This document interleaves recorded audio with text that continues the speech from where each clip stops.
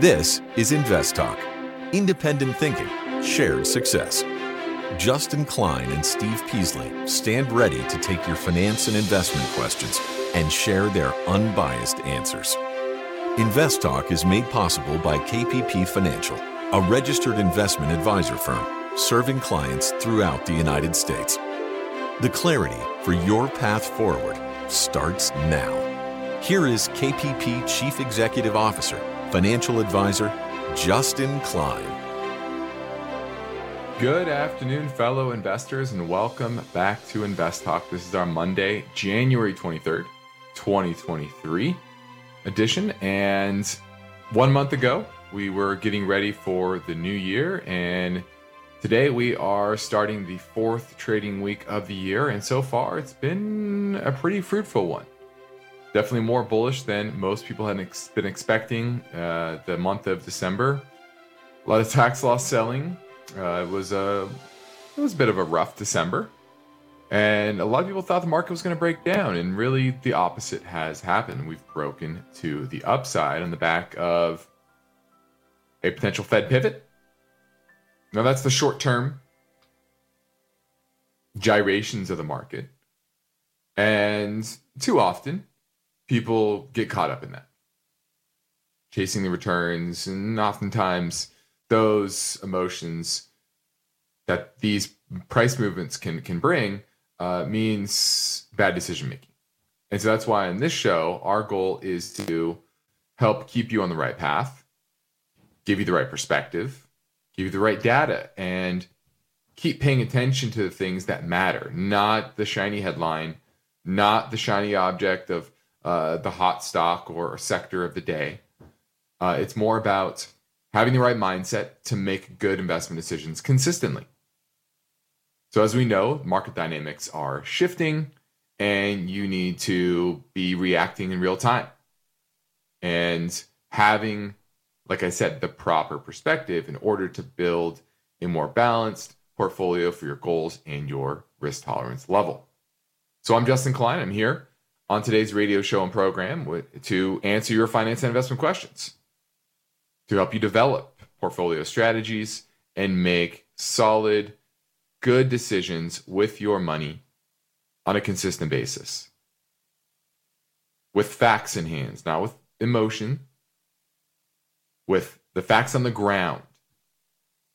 And so that you're investing based on the reality of the situation as opposed to the hopes and dreams of yourself or somebody you've talked to. It's about how to make the most of the market that we're in, that you're presented with. So our phone lines are open 24 hours a day, 7 days a week at 888-99-CHART. And I've got a lot of material for you today. One is on the pros and cons of investing in REITs versus direct real estate. A lot of people want to get into real estate investing, and about 70% of rental homes, individual homes, are owned by individual investors. And there are pros and cons of each, just like everything. There's pros and cons to REITs versus owning one or multiple pieces of property directly, and we're going to get into all of that. Which one makes sense for you? I think we're going to do a good job of answering that question. I also have some other topics to discuss, time permitting. One is in regards to offshore oil market. That has been dormant for a while, but it's making a bit of a comeback. So we're going to look at that. Also, home remodeling. We know that the housing market's slowing, but what does the home remodeling market look like as well? And how does that feed into those type of names? And then the buy the dip mentality in the tech sector is almost all but dead, except for one company. And I'm going to reveal what that company is a little bit later. Now, my perspective for this Monday looks at real world numbers with regards to inflation, what things cost 100 years back and what they cost today. So I've got this all planned for this episode of Invest Talk. And of course, most importantly, your live calls at 888-99-CHART. Let's take a look at the market today. It was a decidedly positive day overall. You had the broad U.S. market up about 1.25%. The small caps did the best, up about 1.5%. Mid caps up about 1.4%. And you had really the growth side of the market is starting to perk up. This is what I said on my YouTube video on Friday, is that with the Fed pivot in the offing, right? The Fed pause, I call it. That's going to likely bring a relief rally in the growth side of the market, in the tech sector. And you're getting a bit of an outperformance near term. You had semiconductors up nicely today, up about 4%. So that was a good move there. And that's been outperforming here for most of the start of the year. So would not shock me to see this be a quarter where growth actually outperforms value for the first time in a while. Why is that? Well, inflation's coming down. Interest rates have pulled back. The 10-year is now at 4.52, up 4 basis points today. But that's down from 4.25, 4.3 or so back in October. So that's certainly helping the growthier side of the market. So you're always going to get that, right? Where I always say we are in an era where value is likely to outperform, but there will be quarters where growth outperforms. Just like from 2007 to 2021, that was a period where growth outperformed, but there were years and a lot of quarters where value had its day in the sun. And you're going to get the same thing. Right? You're going to get counter trend rallies, and I think we're in the midst of one. Maybe a time to think about how to rebalance out of those names if you're overweight the growth side of the market. And you're going to be entering likely a period where you get a bit better prices there. And if you're a trader, that's the area that may get some outperformance in the near term. So that's my just quick synopsis of what happened today. And this is so far a positive time in the market. I think really pricing in that Fed pause, which likely will come either after this next Fed meeting in February or in March. And that was kind of leaked over the weekend that they're going to discuss that at the meeting coming up next week. This is next, what's the first? Wednesday? Yeah, next Wednesday will be the Fed meeting, Fed announcement. And they talked about that's when they will discuss whether or not what is needed for that Fed pause. And the economic data that is coming in, is really backing up that there should be a Fed pause near term. Now we're heading into a break. Steve and I are happy to play your recorded voice bank questions, but we very much enjoy taking your live calls as well. And that means our number never changes and it never closes. It's Invest Talk at 888-99-CHART.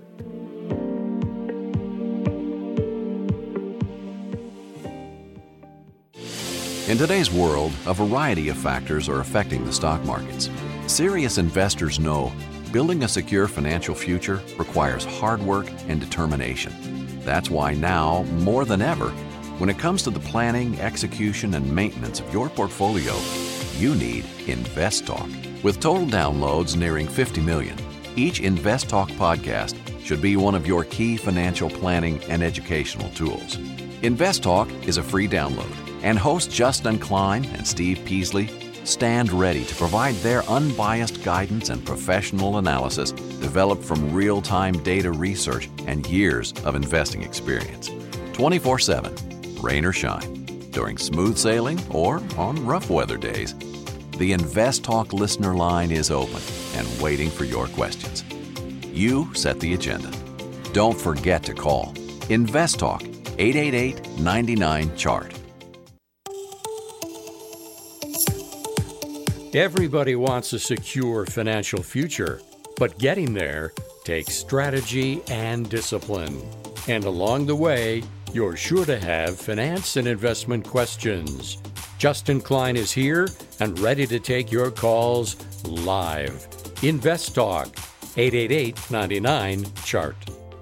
Hey, Justin and Steve, this is Andrew from Atlanta. Giving you a phone call. I bought CPRX Catalyst Pharmaceuticals.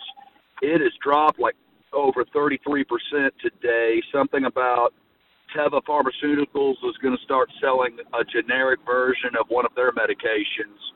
listen, going forward, is this anything to be highly concerned about, or is this just day-to-day, up and down? I'm curious if I could please get your take on the current status of this stock. I appreciate your help. Thank you. All right, CPRX, which is Catalyst Pharmaceuticals, down 29% today on that news. I'm not too familiar with this, but I will say this.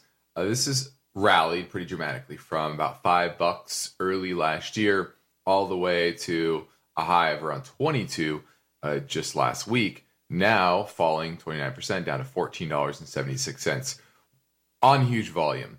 When you get large sell-offs like this on big volume after a big run, it likely means it wants to go lower. It doesn't mean you can't get a near-term bounce, but that would worry me.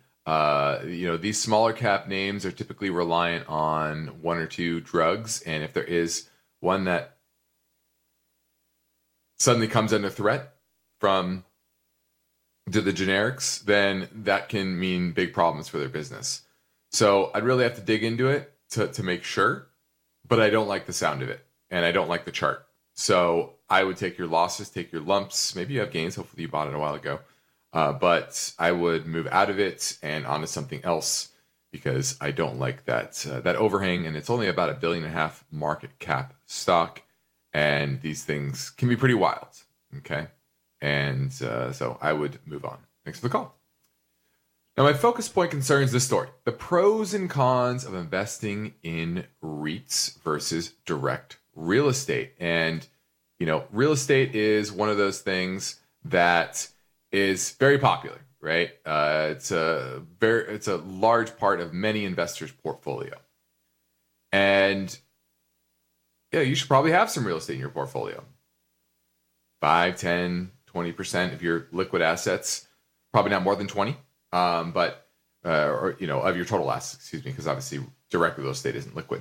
But your total assets probably shouldn't exceed 20, but having 5 to 20% in real estate isn't necessarily a bad thing. But there's spectrums. There's a spectrum of how much you are involved in the actual investing part of real estate, right? There's more active investments, which is one could be ground up construction, right? Becoming a developer, that's very hands-on. Then there's the fix and flip crowd, which goes and buys up dilapidated buildings and homes and trying to fix them up and bring value to them, value add projects. And then there's just your standard owning, managing longer term rentals, or sometimes Airbnb now, which is that's pretty hands-on as well. And then you go into the passive realm, hiring a property manager. Maybe you have a silent part, being a silent partner in a broader investment, and then it goes into individual REITs or REIT mutual funds, and that's very hands off. Okay, so that's kind of the spectrum when it comes to real estate. Now, what are the pros and cons of investing in REITs? Now, 45% of American households own a REIT of some kind. That's double from 2 decades ago. And the good thing about REITs is you get diversification without a lot of commitment of what owning a single property and dealing with single tenants comes with, right? So when you buy a REIT, it's a lot easier to buy and sell, more liquid. This is a private REIT, which you definitely want to stay away from, but talking public REITs mainly. These public REITs, they're liquid. You want to sell a physical property, you have to go list it and find a buyer for it. Takes oftentimes many months, especially in this market. And then there's the diversification aspect. You get to diversify into hundreds, if not thousands of properties in many of these REITs. So you avoid the concentrated portfolio. And then you can gain access to out of area type of investments, sometimes even out of country. And a lot of times the returns there are even better than domestically. I think of here in California. I live in California. Investing in your rental real estate market right now, your cap rate's maybe 3, maybe up to 4% now, but still that's meager compared to what you're getting in the corporate bond market, for example. So, if you want good rates, good cap rates, you're going to need to go out of state. And some people, just don't want to do that. Okay. And deal with properties that are hundreds, if not thousands of miles away. Okay. And REITs enjoy a favorable tax treatment, meaning that they're pass-through entities. So REITs don't pay tax on the corporate level, right? It's not a corporation, it's a pass-through entity. But that also means that when you get the dividends, you're paid out at, you're taxed at a higher rate, right? Those dividends are taxed at your ordinary income tax rate, and sometimes that can be a good thing or a bad thing, okay? So that's REITs, but after the break, I'm gonna get into physical real estate. What are the pros and cons there? Now, the market is constantly changing, and that means you probably have questions, so I'm ready to take them right now on Invest Talk at 888-99-CHART.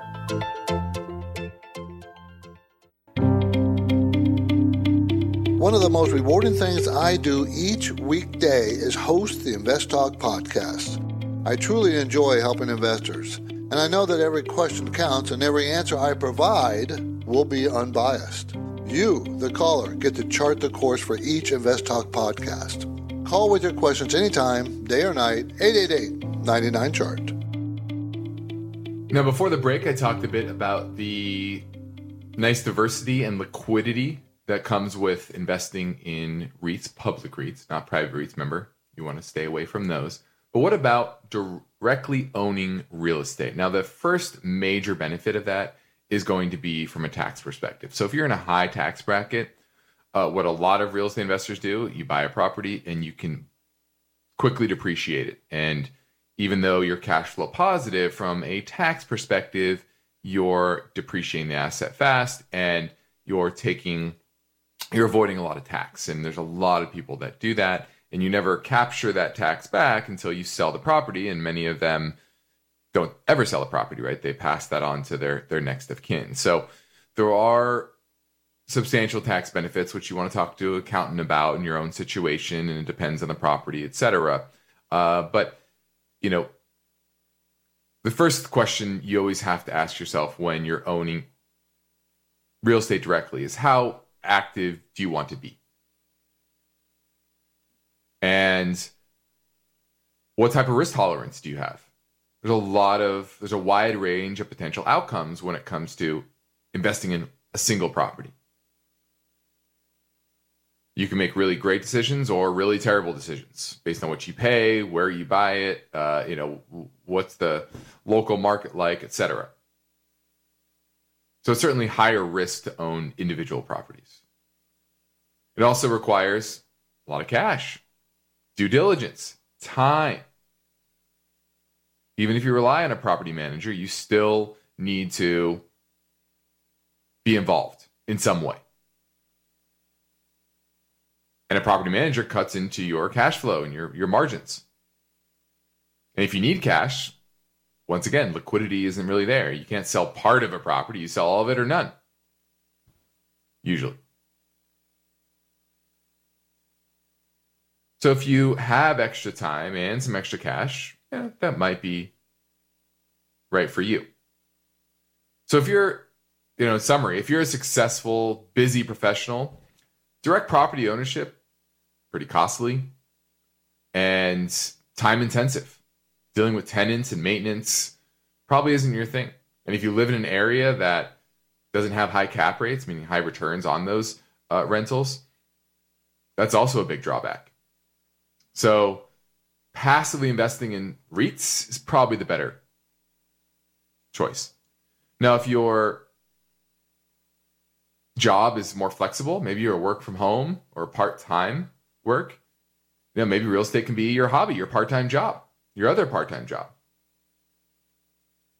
So as long as you have the risk appetite, the liquidity, and the willingness to put in work. If you don't have all those, well, then REITs are probably still your answer. But once again, active investors, you can hit home runs. If you're willing to put in the work, do the research, find the right people, find remodels, fixer-uppers, that can be an option, etc. But there's always downside, right? Purchasing an illiquid asset can be costly if you make the wrong decision. Now, if you're retired, you have a lot of time in your hands. Maybe you're downsizing instead of selling your home, which you used to, live in. Maybe you just rent it. Still in your local area, you go and fix the problems, and you deal with a tenant. You have one, maybe a handful of rentals, and that might be right for you. So it's really important to get this right, because a lot of people are all about real estate investing. And I think there's certain, like I said at the top, a percentage of everyone's assets should be in real estate to a degree. But you really have to go in with your eyes wide open and know which option is right for you. Now let's go to Richard in Santa Clarita looking at Volkswagen. Yes. Hi, Justin. I wanted to ask about Volkswagen, VWAGY. Something happened today which kind of unique, I guess. They paid a special dividend, a dividend that instead of the a little over 78 cents, it's $2.04. So it's a good dividend. But how does that affect this stock? And I think it might have something to do with their relationship with Porsche. Is that giving out a special dividend a good sign? Is Volkswagen right now at a price where it's a good investment? Well, I always say this. A lot of people are hung up on the car industry. It's very top of mind. You see a lot of cars in the road, right? Your friend, your cousin, your brother might have bought a car, and it might be nice and you like it or whatever. But typically, if you understand businesses, the auto industry is really one of the worst businesses to be in. It's very competitive. It's highly capital intensive. You deal with unions if you're producing here in the U.S. And, it's up and down. Depends on what's hot, what models are hot and how good of a job you're doing with production and design, etc. But I will say Porsche is probably, or Volkswagen is one of the best in the world when it comes full stack, from production efficiency, design, etc. But it's still a relatively poor investment long term. So I'm not sure about the details of the special dividend, but not a name that I get excited about. I think it's just it's not bad. It's just a lot of better opportunities. Focus on ones, the OEM parts manufacturers that supply Volkswagen. Those tend to be better investments. Thanks for the call. Now we're heading into a break, so give me a call live at 888-99-CHART. eBay Motors is here for the ride. Remember when you first saw the potential? And then through some elbow grease, fresh installs, and a whole lot of love, you transformed 100,000 miles and a body full of rust into a drive that's all your own. Look to your left. Look to your right. It is official. No one's got a ride like this. There's nothing else that sounds like, feels like, or looks like the set of wheels in your garage. With over 122 million parts, you can make sure your number one ride or die stays running smoothly, so there's no limit to how far you can take it. Brake kits, turbochargers, engines, exhaust kits, roof racks, LED headlights, bumpers, whatever your baby needs, eBay Motors has it. And with eBay Guaranteed Fit, it's guaranteed to fit your ride the first time, every time, or your money back. Plus, at these prices, well, you're burning rubber, not cash. Keep your ride or die alive at ebaymotors.com. Eligible items only. Exclusions apply. At this point, I think almost everyone has heard how generative AI promises to bring us to the next industrial revolution. AI is already shaping society with an impact on daily life that echoes the transformative significance of electricity or the internet. As we take steps to embrace the potential of generative AI, we need to remain vigilant with regard to its exploitability. This is where HackerOne comes in.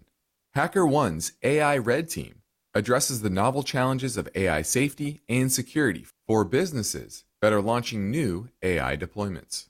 The HackerOne approach involves targeted offensive testing by harnessing the collective skills of ethical hackers who are proficient in AI and prompt hacking.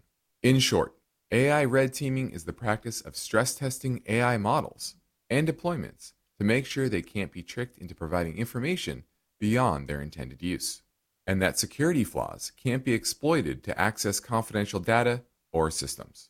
HackerOne seamlessly integrates with your existing tools to enhance communication and collaboration across development, security, and IT teams. So, stay ahead of the game in the battle against cyber threats with HackerOne's attack resistance platform. Learn more at hackerone.com. That's HackerOne.com, hackerone.com.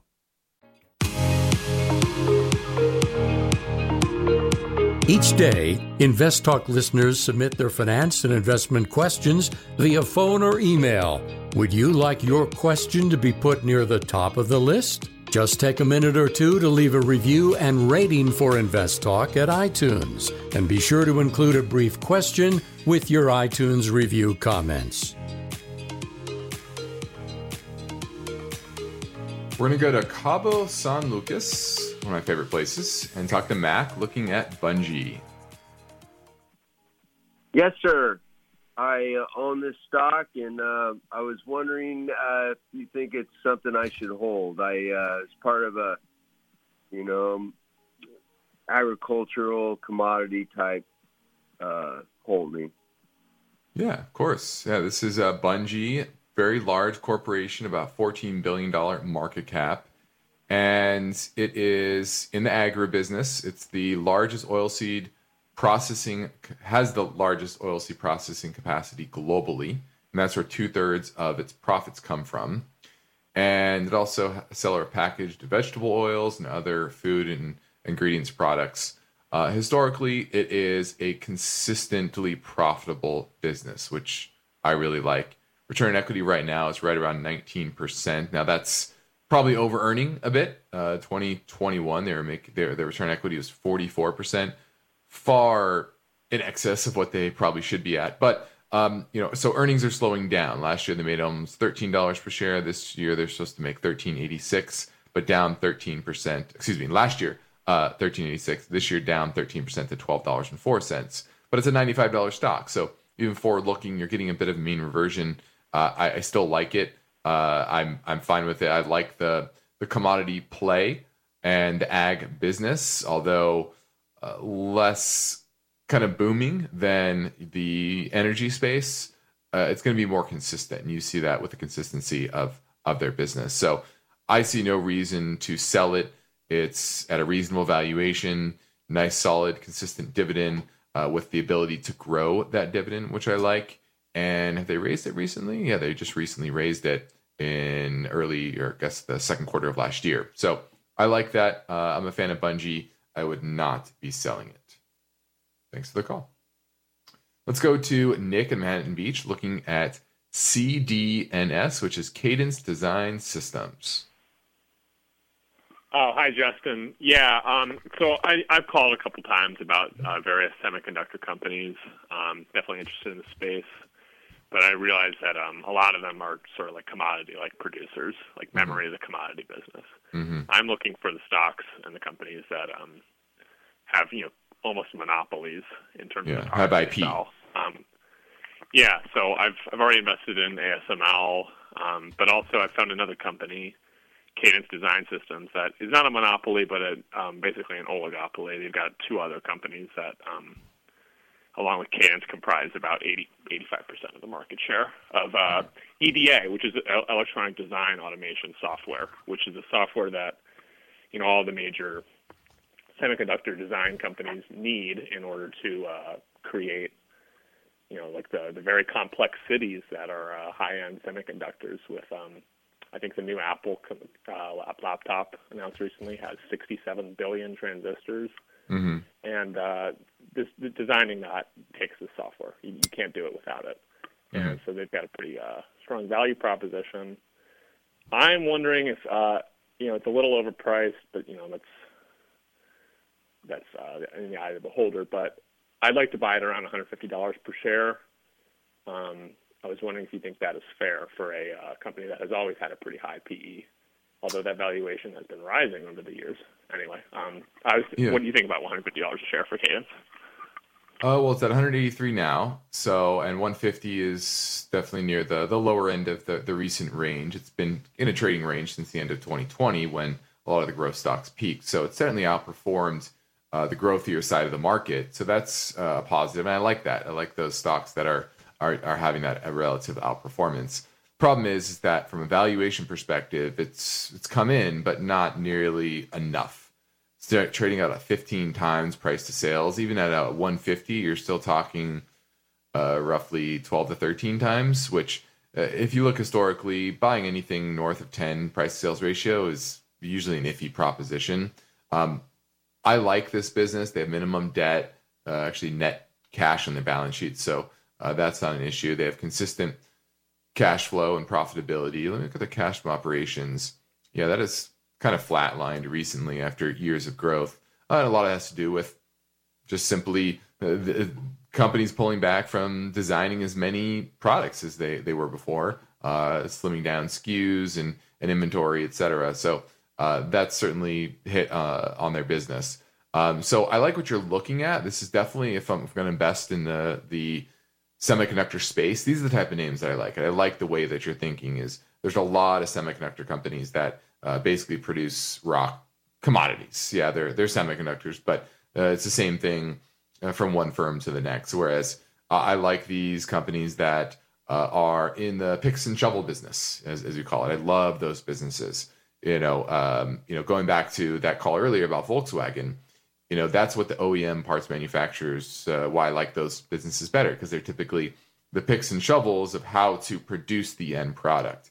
And those, more often than not, are much better businesses.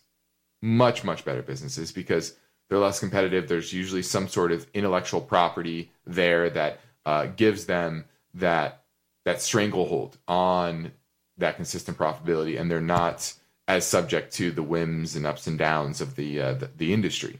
And so I like this name, and it's frankly, this is on our watch list to buy for clients. It's just too expensive. At 150, it's okay, but still it's overvalued at that level. I need this closer to 70 to 80. Right? That's a level where I start to get a little more interested.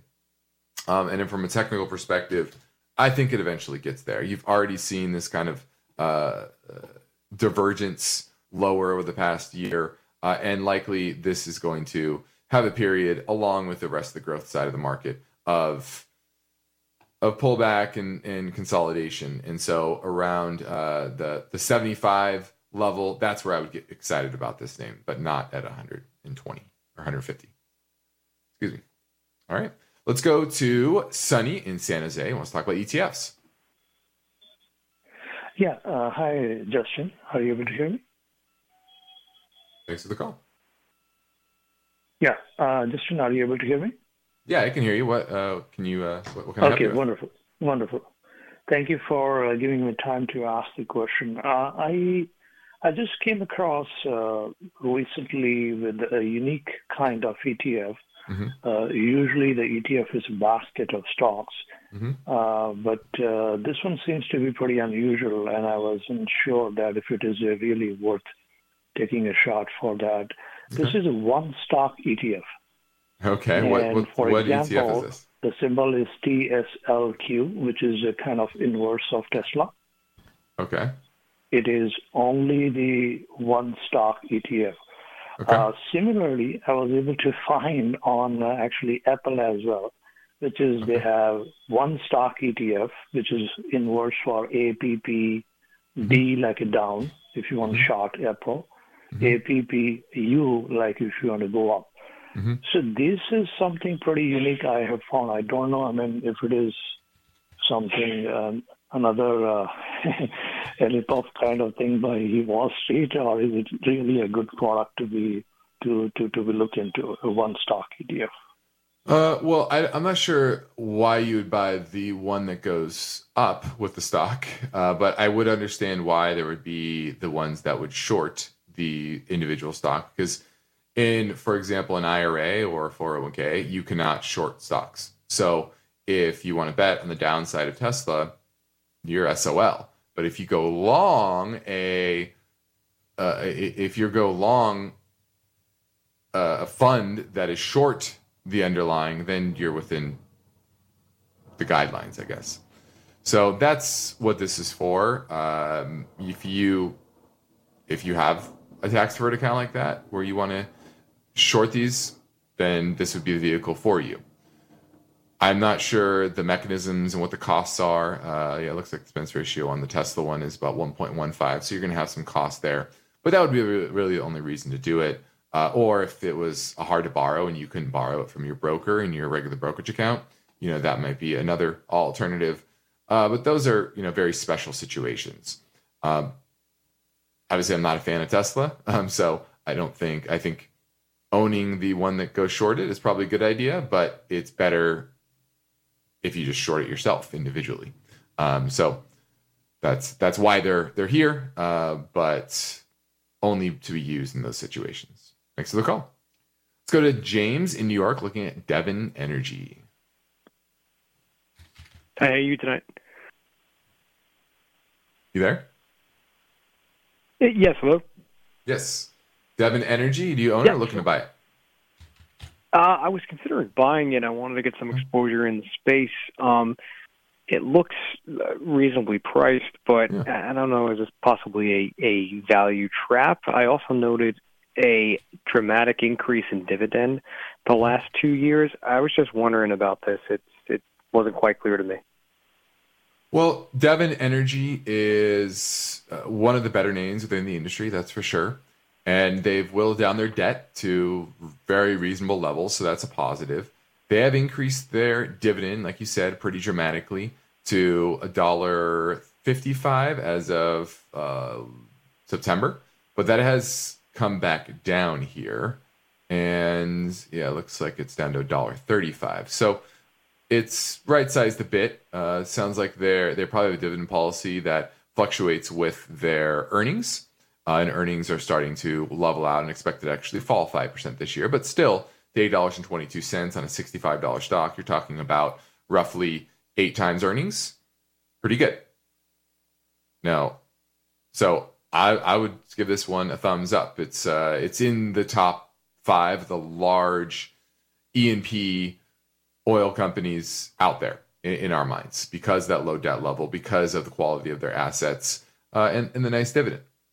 So if you're looking at Devon, you can do a lot worse. Let's just say that. Thanks for the call.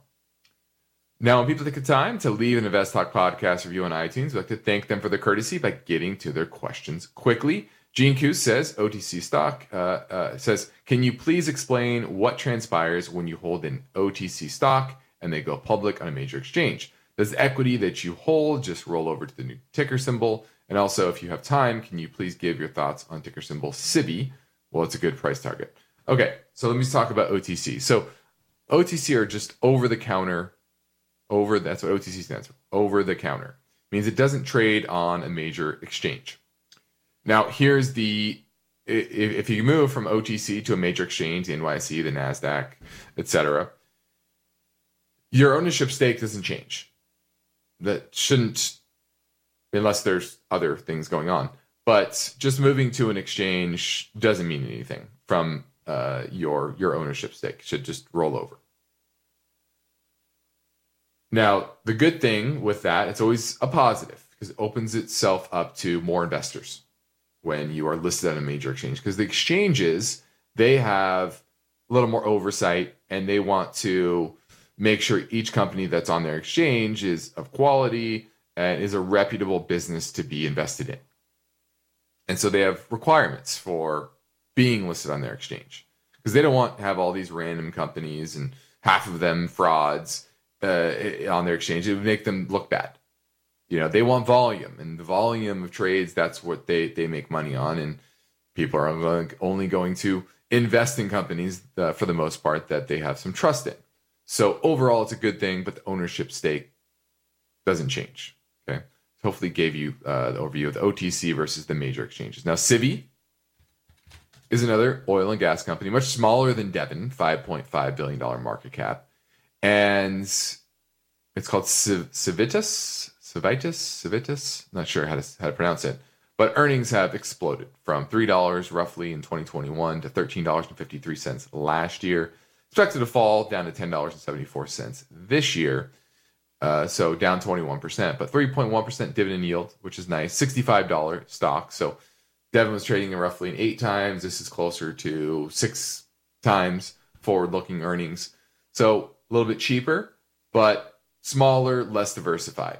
Higher risk. Let me look at their debt levels real quick, because certainly that's a big factor. Devon's debt levels are pretty minimal. Civitas has, actually no debt. So that's positive. But longer term, their profitability tends to be a little lower than Devon's and a little more volatile. So certainly higher risk, but I like it. I like the space, as you know. I like that they don't have a lot of debt. Their payout ratio is a lot lower than Devon, so more room there for that dividend to go up, which I like.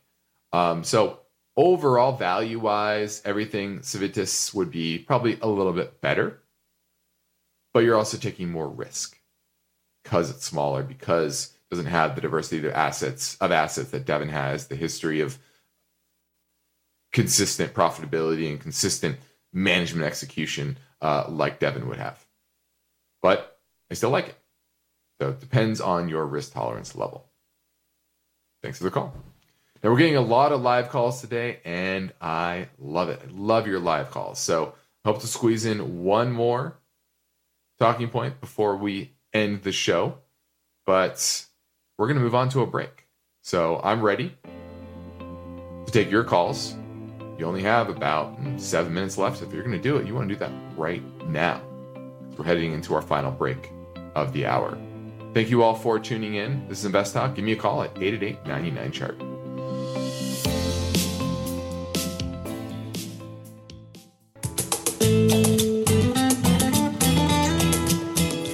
Your objective is to work hard, plan well, and achieve financial freedom, right? You're in luck, because Justin Klein is here now, ready to take your finance and investment questions. Call 888-99-CHART. Hey, Stephen, Justin, this is Chris calling from San Diego. Actually, I had 2 questions. First, real quick, Barrett Business Services, ticker symbol BBSI. Just wondering what you guys think of this company. And my second question is there like a rule of thumb, or what do you recommend to have as an allocation for options trading? So 1% of your portfolio, 2% of your portfolio, just to have particularly for options trading or to do some shorts to help hedge against some downside in your broader portfolio movement. Thank you guys so much. Love the show. Bye. All right. BBSI is Barrett Business Services. It provides payroll administration services, and it's a staffing agency as well. So in a tight labor market, they tend to do well. When the labor market weakens, not so much, right? So most companies, when they're on the path to hire and they're waiting to find the right candidate, they often hire some temps, maybe some temps to hire. And they use a company like Barrett Business Services. So in a tight labor market, they do well. We're entering a less tight labor market, let's just say that. So I think they're over-earning right now. Probably not a name I'd buy in the near term. Now, longer term, if we have our workforce is roughly 3 million less than it was pre-pandemic because a lot of the boomers retired, that is generally a positive for a company like Barrett Business Services. And I like their longer term consistency. So I would say it's a good name to have in your watch list. I just wouldn't buy it right now because we're kind of in the end of the tight labor market cycle. And with all the layoffs in the tech industry, I think they're going to start to see a pretty loose loose market. Now, when it comes to option trading, it depends on what you're executing. Are you doing iron butterflies? Are you doing covered calls? Are you just straight outright buying naked options? What are you doing? So it's hard for me to say. And what's your risk tolerance level? It's hard for me to say, I should slice off this little part of your portfolio to do option trading. For the most part, I would say none. Most people do terrible with options. Most people buy options, they lose money. They're betting big. Yeah, there's some big payoffs, but most of them they're losing money on. So unless you're very sophisticated, you really know what you're doing, I probably wouldn't be dabbling there. So if you're going to, make a very small percentage. Thanks for the call. Now let's touch on the remodel market. And there's a key measure of remodel activity, which predicts that American homeowners will spend a record $485 billion this year on renovations and repairs. Now, this is a sharp deceleration of growth from the pandemic. So in 2020, year-over-year spending rose 16%, and it was up 12% in 2021, and 10.6% in 2020. This year, the growth is only supposed to be 2.6%, so a sharp deceleration. And this doesn't include house flippers and landlords. So if you think about it, home flipping is going to be a terrible business. They're pulling back dramatically because a lot of what home building profits come from, and I know some home flippers, it's just price appreciation as they're going through the remodel. So when you're entering a market that is now falling, you're dealing with massive headwinds versus in a positive market, you're dealing with nice tailwinds that, you're adding some value with your renovations, but a lot of the gain is just simply holding that property for that 6, 9, 12 months before you actually sell it again. And now it's the opposite. And so they're going to stop spending. So that means less trips to Home Depot and Lowe's. And then also, and this is a projection. I actually expect it to shrink this year. Okay, so the projection is 2.6%. I actually think it's gonna surprise the downside. Why? Because higher borrowing costs. It's more expensive to tap your home equity to pay for these major repairs and renovations. So just be aware of that sharp deceleration. And this is coming from, who's the prediction? This is from Harvard University's Joint Center for Housing Studies. So good thing they're not conflicted. If this is if the National Association of Home Builders, Realtors, they're always way more bullish on the housing market than they should be. Luckily, this is coming from a more balanced source, but still, I think they're going to miss the mark to the downside. Well, that about does it. I'm Justin Klein. This completes another Invest Talk program. Steve Peasley, and I thank you for listening. We encourage you to tell your friends and family about our free podcast downloads, which you can find anytime at iTunes, Spotify, Google Play. And we just crossed over the 49 million download mark thanks to you. And be sure to rate and review on iTunes. Helps raise our profile and helps spread the word. Independent thinking, shared success. This is Invest Talk. Good night. Invest Talk is a trademark of KPP Financial. Because of the nature of the interactive dialogue inherent in the format of this program, it's important for the listener to understand that not all comments made will apply to them. Specifically, nothing said shall be taken to be investment advice, or shall statements on this program be considered an offer to buy or sell security. Because such advice is rendered solely on an individual basis and at times will require that the investor review a prospectus before investing. Invest Talk is a copyrighted program of Klein, Pavlis, and Peasley Financial, a registered investment advisor firm which retains all rights. For more information regarding KPP's investment advisors, call 1-800-557-5461.